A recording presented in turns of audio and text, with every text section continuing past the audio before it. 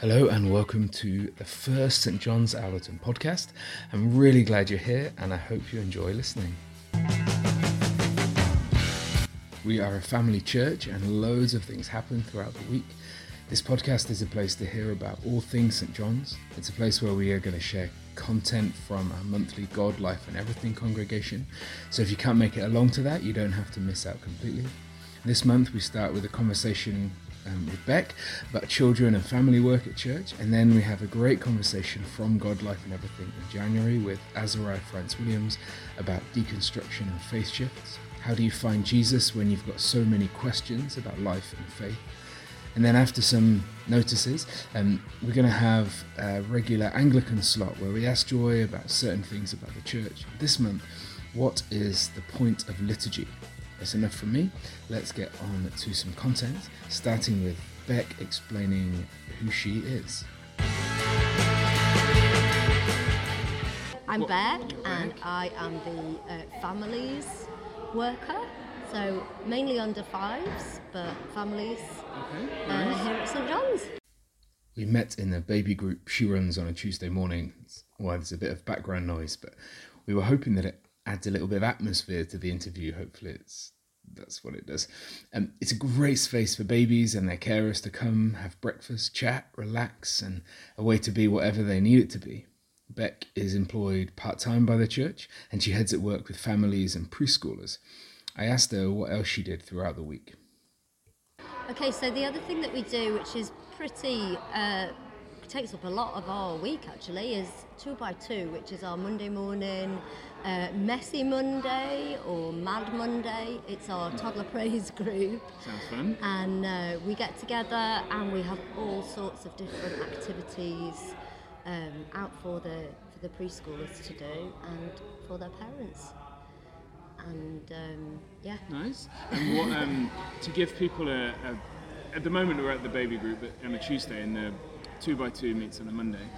What kind of amount of people do we get along with these things? We can hear a bit in the background, which is great. Yeah. At the moment there's quite a lot of parents. There's probably about 10 at the moment, aren't there? Yeah.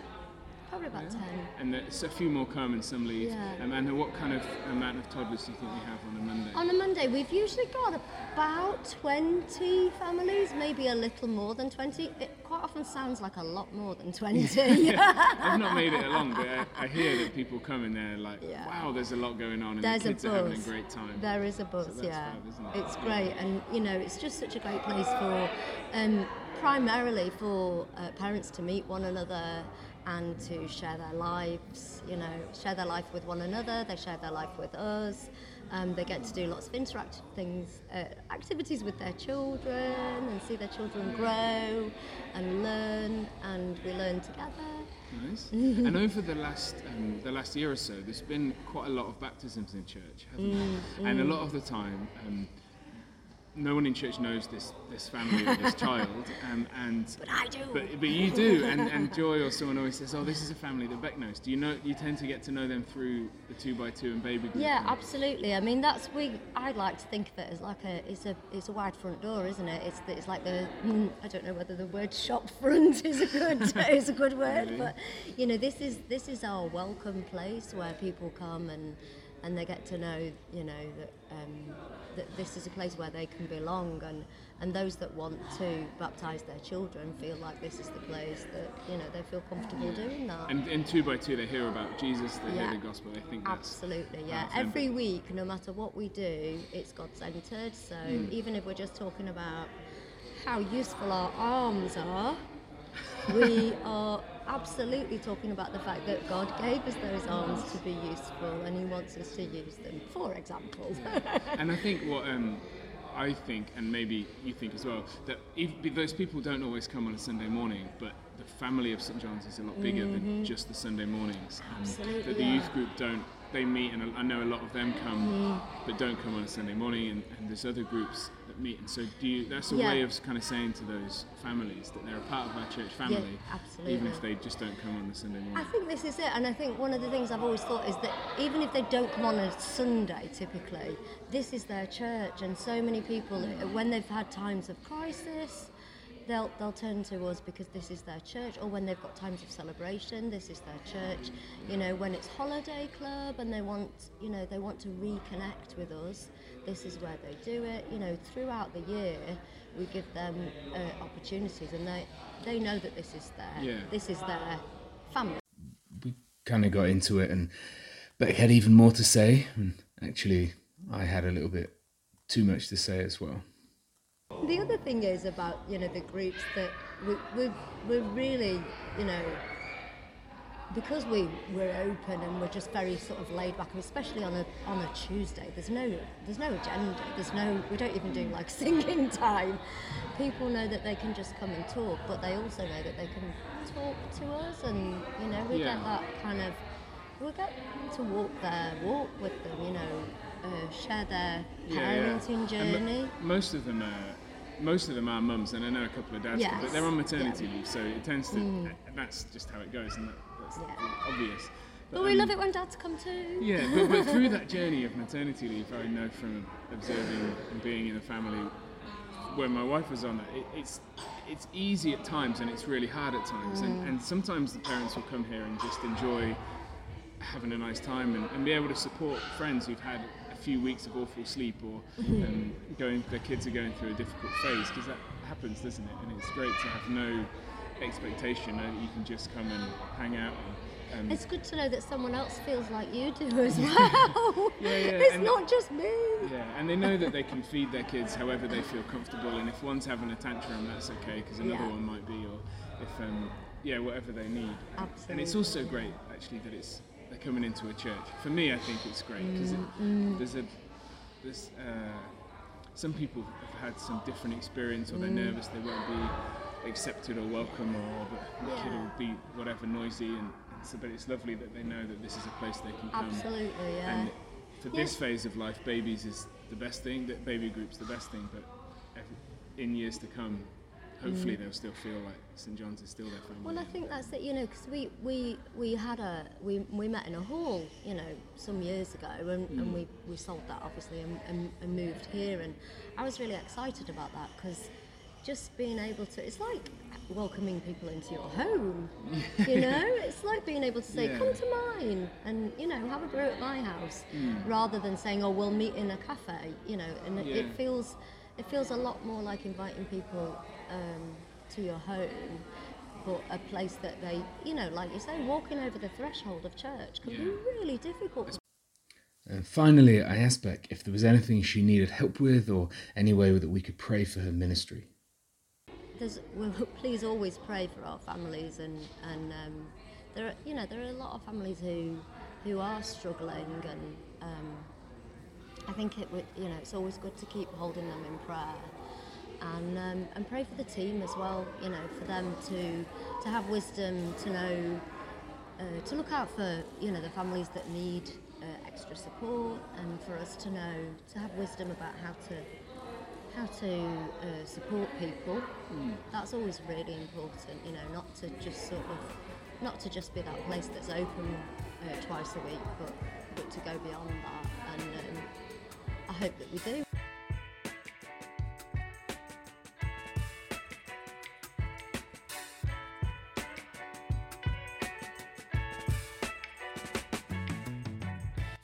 It was great to hear from Beck. We've got a conversation with someone from another area of ministry next month. Now on to some God, Life and Everything, a conversation from January. God, Life and Everything is our new monthly gathering. Each month there's a guest speaker and we dig into a topic that they know a lot about. This is different to the kind of church we have on a Sunday morning. It involves a lot of talking, thinking, questioning, and eating cheese and crackers. There's a talk followed by some discussion and a chance to think, and then we come back together for a question and answer session with our guest. In January, I started the conversation by asking Azariah what deconstruction was and what it had to do with his faith journey. Azariah is a priest in Manchester and a longtime friend of Joy and Clint.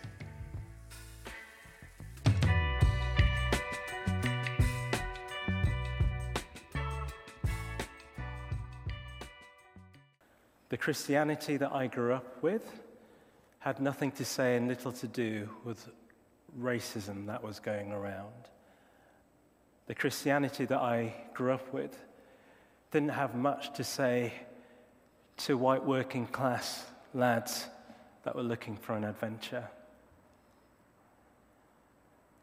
The Christianity that I grew up in was about, the boat was more like Noah and his ark. It was, let's all just huddle together, survive the storm, and then hopefully get to heaven on the other side.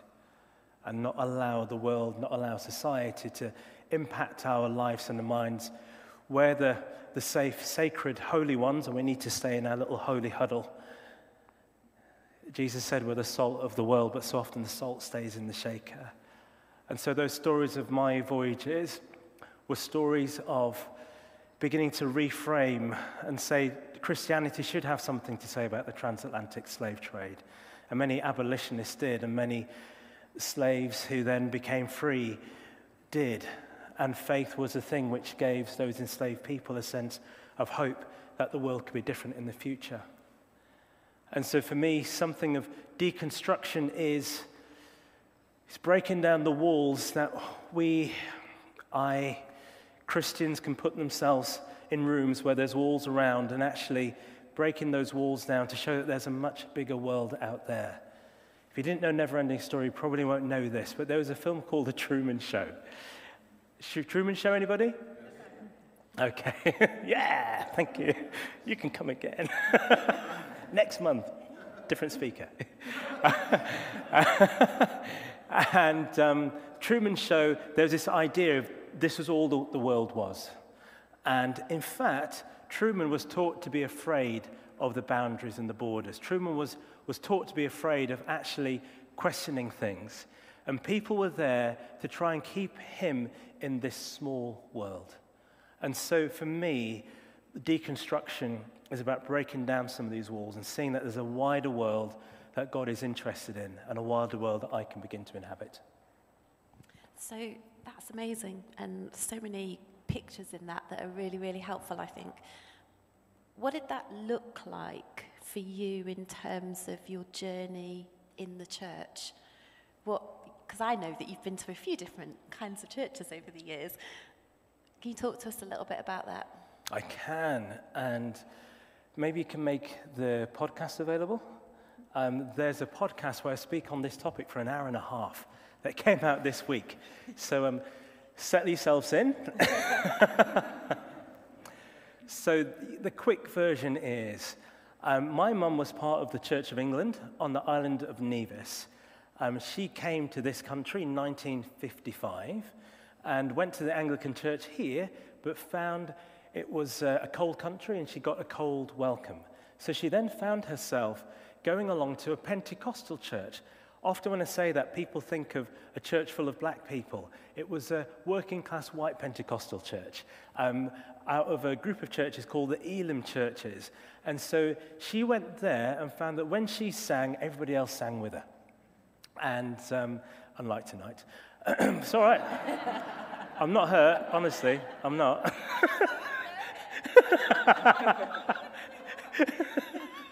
Millennials.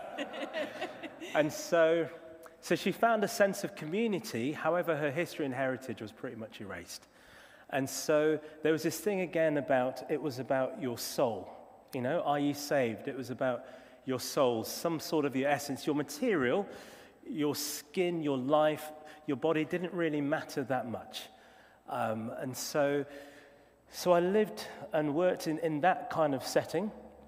I went to theological college with the Pentecostal church.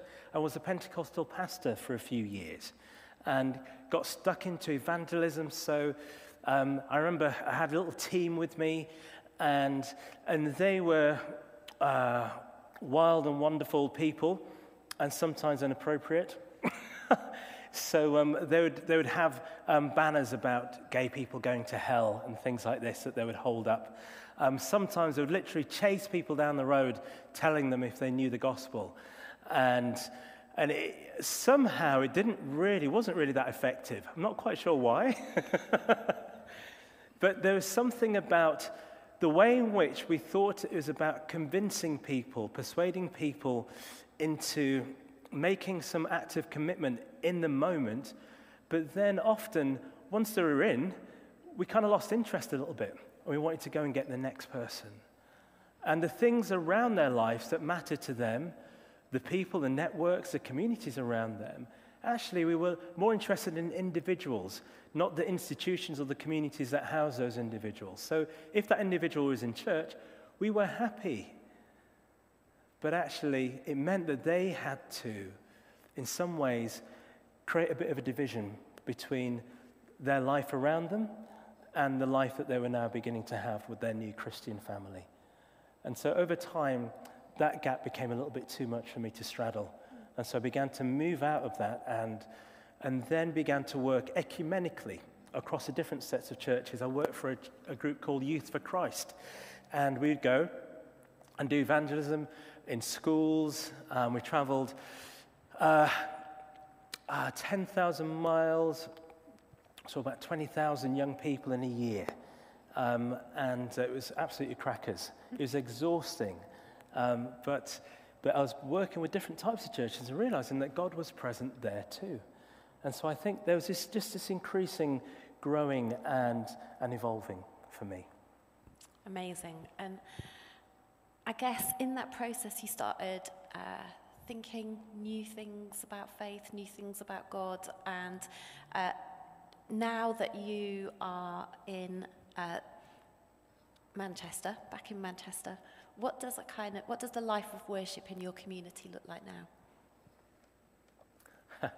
So I think of a couple of things. One is there are some beautiful African Caribbean elders, so women in the late 70s, mid 80s, and every few weeks I'll sit at the end of the service and invite anyone who wants to come and get a bit of prayer to come and get some prayer. And they'll always complain about their backs hurting them. And I'll always pray for their backs that are hurting them, and they go away hobbling as much, or sometimes even more, than when they arrived. And so this week, we invited a masseuse to come. Because bodies matter.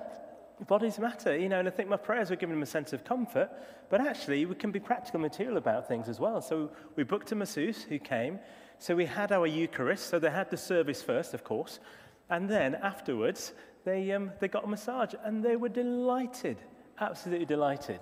So did they skip out the building, rejuvenated? Almost. They shuffled out a bit quicker.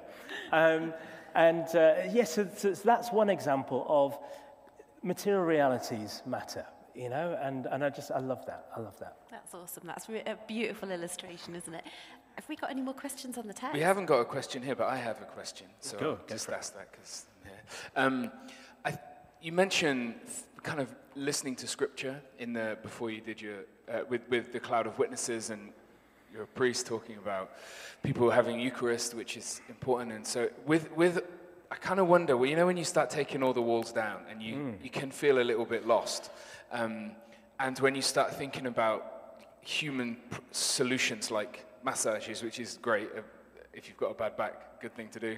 But I wonder if there's a way within faith. What is it that you kind of hold on to so you can end up with all the things broken? Is there something that you found really useful to hold on to in faith that's kind of kept you going as the boat's been rocking, stuff like that? So thank you very much. So that, the image of the boat has been the constant image throughout today, and I want you to take your boats home and meditate and think about your own journeys.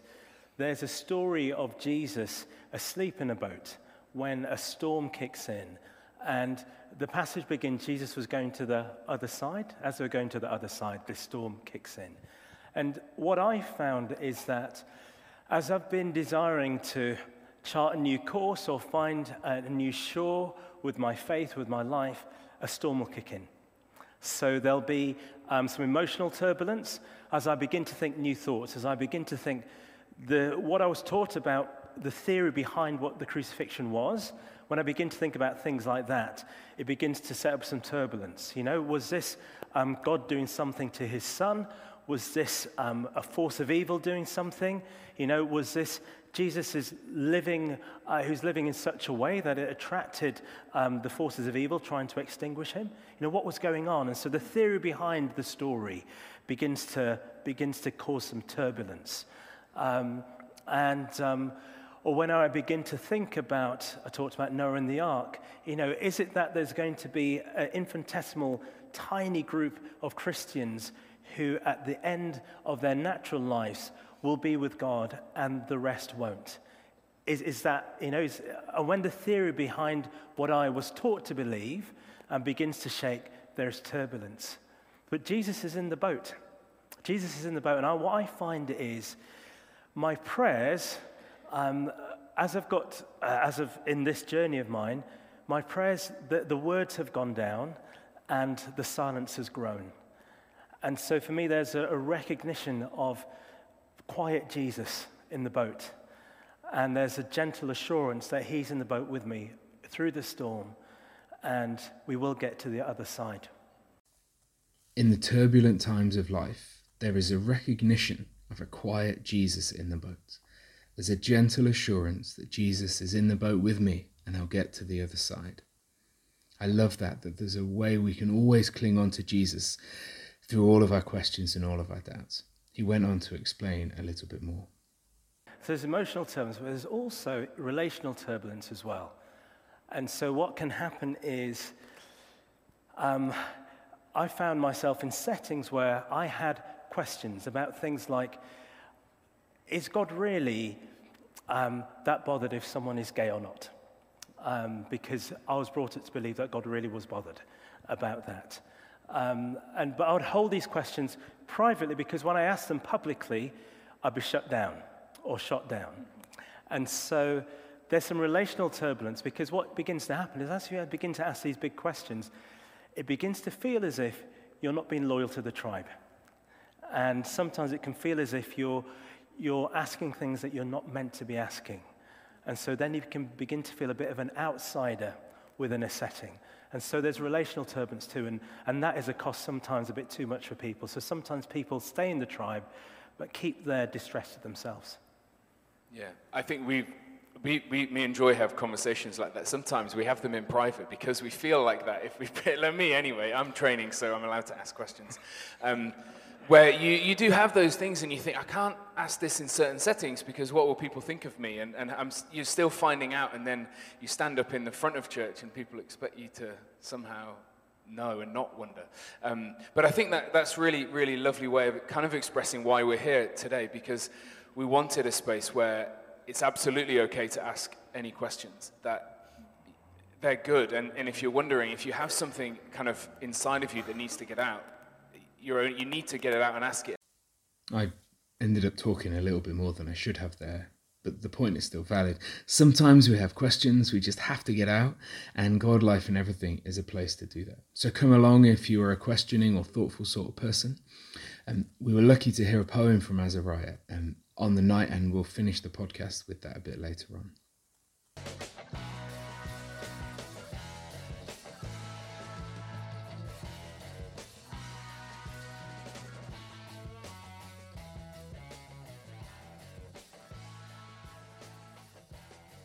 We've got some notices so that we're all up to date with what's going on at St. John's.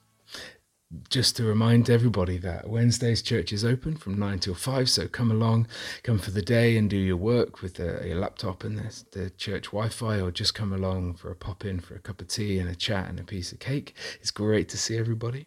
As part of that, I also love to invite you for 9:30 morning prayer with the staff team. We always meet and pray together and read the Bible together, and it'd be great if other people wanted to join us as well. I want to mention that on the 12th of March, after Cafe Church, we're going to have a bring and share lunch with everybody from who comes along to the service. Bring your food and leave it at the start of the church, and it'll all be sorted out and then ready to eat together when the service is finished.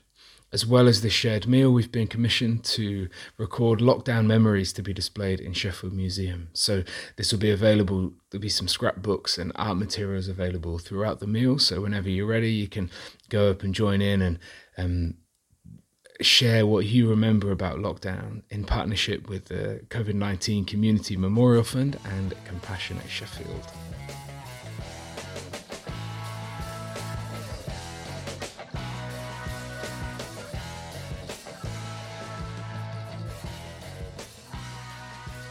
We are an Anglican church, and I'm really glad of that. But it does mean that there are some things we do that other churches don't. And what I think is great about that is that all these things are done for a reason. And I'm the sort of person that always likes to know the reason. So I met with Joy the other day and I asked her, why do we have liturgy? At St John's, we're not a church that is known for our love of really, really long liturgical prayers. And I've been in loads of churches over the years, churches that have hardly ever used any liturgy, and churches that have used lots and lots of big words all of the time. I think what I like about liturgy when it's used really, really well is it gives us a framework and a scaffolding of time-honoured prayers that have been used by people for generations in all kinds of circumstances that we don't need to make up on the spot. People have really, really thought about those words, and they're using those words as a framework to be able to manage all sorts of different life experiences, emotions, and ways of relating to God. I really love the charismatic church, and I love that we can draw close to God in intimacy and worship, and that we can use our own prayers that we think up on the spot to really express what's going on in that moment and what God's doing. But sometimes we all have those days where we just can't bring it, where we don't feel great, and we don't know what we think, or we don't know what we feel, and we don't feel like we've kind of come with our A game. And on those days, there is something really reassuring about the structure of liturgy that holds us and does some of the heavy lifting for us in the places that we perhaps don't feel we can find our own words to express what we want to say to God. So I think at its worst, liturgy can be an excuse for not paying attention and for not focusing all of who we are in our worship. But at its best, liturgy can be transformative and can use the words of others to take us to a place of deeper connection with God as we offer ourselves into prayers that have been tried and tested for many years before us. We sometimes feel like in the Church of England that there's these given prayers, and charismatic churches don't use them. They just use other kinds of liturgy, the songs, and the same kind of repeated phrases are used anyway, aren't they? So they sort of, it's just another form of unsung words that are kind of given to you. We all have a liturgy, whether we know we're using it formally or not. And we need a framework around our worship because, well, maybe we don't completely need a framework around our worship. It's great to have those spontaneous times of worship that are just free and go into places that we don't expect. But in normal life, most of the time, we need a framework to help us feel safe and secure, to help us orient ourselves, to understand the direction of travel, to know what we're doing.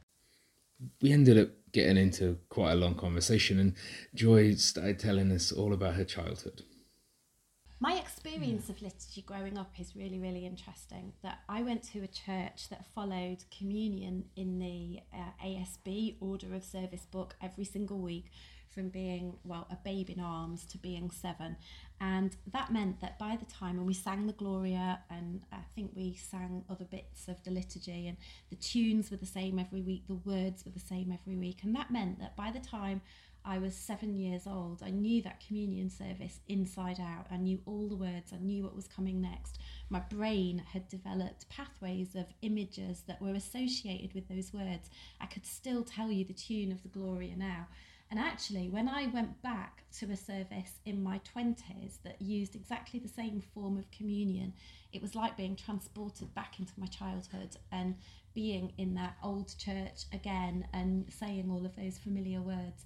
There is something about the ritual and the structure that you use regularly that means you can fall into it and it can hold you in a way that perhaps you just can't manage on a week-by-week basis. And I do find that reassuring.